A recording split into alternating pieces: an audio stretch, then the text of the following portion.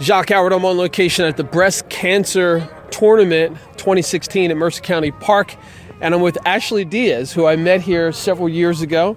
And we're just catching up a little bit. So, first of all, it's great to see you. You look lovely. Nice to see you, too. Thank you. Now, let's give the listening audience a little update on where you are health-wise. I am a 3-year survivor. Yay! Basically, cancer-free. My hair's all back. I'm feeling good. Otherwise, a couple other things, but I'm feeling good cancer-wise. Good to go. Awesome. You're looking for something to knock on, like some wood. Yeah, something to knock on. Something. Wait, I got it.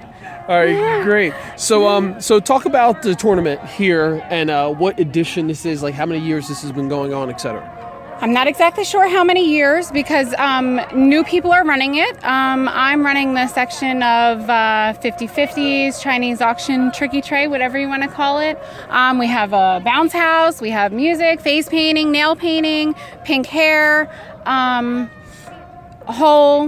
want to say maybe 17, 18 teams for softball. Everything is being donated to a local survivor, Breast Intentions, and Breast Cancer Resource Center of Princeton. Fantastic. Now, just talk about the camaraderie or the community that happens here at this tournament. You know, for many years I played in it and participated in it, always enjoyed the tournament. And it seems as though that vibe is still here. There's still people who are really interested in the whole community of supporting breast cancer awareness, etc.